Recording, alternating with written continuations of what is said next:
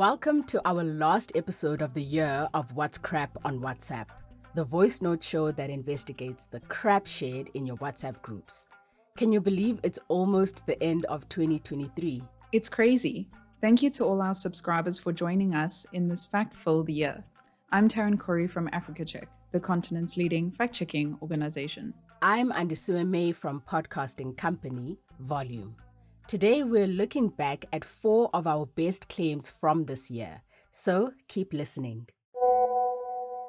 Taking a trip down memory lane, I seem to recall a very strange claim on social media that said you can get water intoxication from drinking too much water too fast. I remember that. It said that this causes an imbalance of sodium, and water moves from your body to inside your cells, making them swell, and that this type of swelling can result in coma or even death. We all know about dehydration, which is what happens when the body loses more fluid than it takes in. But remind me, can you drink too much water? So you can actually drink too much water, which is called water intoxication and can affect the brain. It is dangerous because it increases the amount of water in the blood, which dilutes electrolytes such as sodium, and this can cause swelling in the cells. And water intoxication is more common than you might think. A 2002 study found that excessive drinking could be caused by increased water intake during exercise. However, there is no one-size-fits-all answer to the question of how much water we should drink each day to remain hydrated, but not overhydrate. The UK's National Health Service suggests that an average person should drink 6 to 8 glasses of fluid a day. This includes drinks other than water, such as coffee, tea, or fizzy drinks. But don't just glug down as much water as you can. This could be dangerous. The claim is actually correct. Our next claim has to be one of the most submitted by subscribers in 2023. It's a video showing a man in protective overalls walking up to a small gas tank, spewing flames. He then casually drops a handful of white powder on the gas valve of the tank, and the flames go out. Yes, that video was also shared widely on social media, claiming that the white powder is flour of the kind used for baking, and that a handful of flour can prevent a gas disaster. That's right, but the claim is dangerous, and we'll explain why. Tanks filled with gases such as liquid petroleum gas or propane are widely used at home for cooking and heating. But flour is not a safe method of extinguishing fires because it is highly flammable. Flour can even cause large and deadly explosions when suspended in clouds in the air, although this is a danger mainly in industrial flour mills and is unlikely to happen in ordinary kitchens. So what should we do to put out fires safely? If the fire has been caused by a gas tank, manufacturers recommend taking the following actions. Remove tanks from the fire or source of the fire. Close the gas valve on the tank. Use a dry powder or carbon dioxide fire extinguisher to extinguish the flame. You can also slap or cover the flame with a glove, heavy cloth, or garment soaked in water to extinguish it. And of course, call fire or emergency services to deal with the fire. The claim is still crap.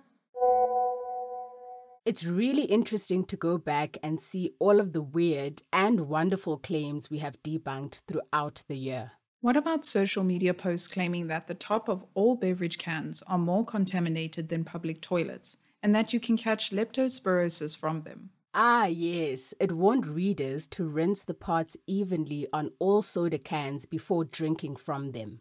Leptospirosis is caused by Leptospira bacteria and can lead to potentially fatal infections of a number of organs. It is transmitted from animals to humans. According to the World Health Organization, the disease is found mainly wherever humans come in contact with the urine of infected animals or a urine-polluted environment. But the claim was crap, right?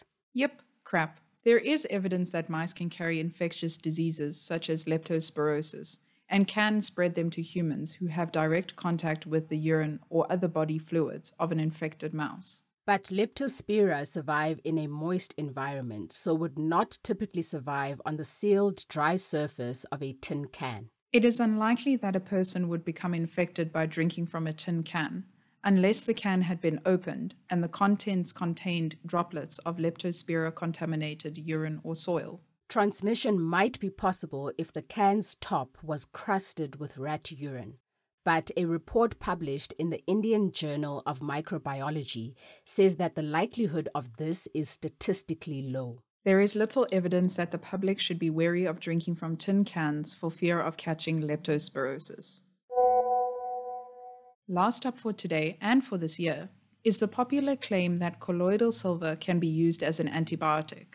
Colloidal silver is a mixture of small particles of silver suspended in a liquid. Didn't the Post also claim that colloidal silver can interfere with the replication mechanism of HIV and is therefore a fantastic antiviral substance? Yep, the human immunodeficiency virus, HIV, attacks and weakens the body's immune system by targeting the white blood cells. And antibiotics are used to treat bacterial infections by killing bacteria or preventing them from spreading. But antibiotics cannot treat or prevent viral infections such as colds and flu. But is colloidal silver the answer to these claims? Nope. Before antibiotics were discovered, colloidal silver was used topically to treat infections and wounds. This means it was applied to the skin, not ingested. But in 1999, the FDA deemed it unsafe and ineffective. We previously found that colloidal silver should not be ingested because of serious side effects. The silver can interfere with the functioning of vital organs, leading to toxicity. In rare cases and high amounts, it can even cause kidney damage and seizures. We also found that taking colloidal silver for several months can lead to argyria, a condition in which the skin, eyes, nails, and gums turn blue. There is no evidence that colloidal silver can help treat HIV. Because colloidal silver can cause serious side effects, it's not recommended for people with weak immune systems. The claim is crap. That's all the time we have for fact-checking in 2023. Now you know what's crap and what's not. Your friends and family can sign up for our show over WhatsApp.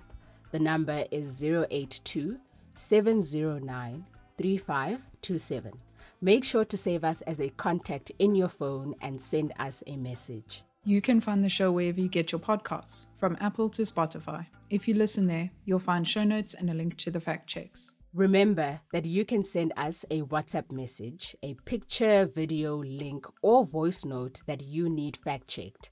Just forward them to us on WhatsApp. Our theme song is composed by John Bartman. And happy holidays.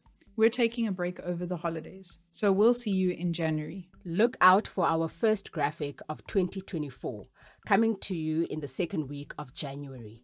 I'm Andisiwe May. And I'm Taryn Corey. Bye for now.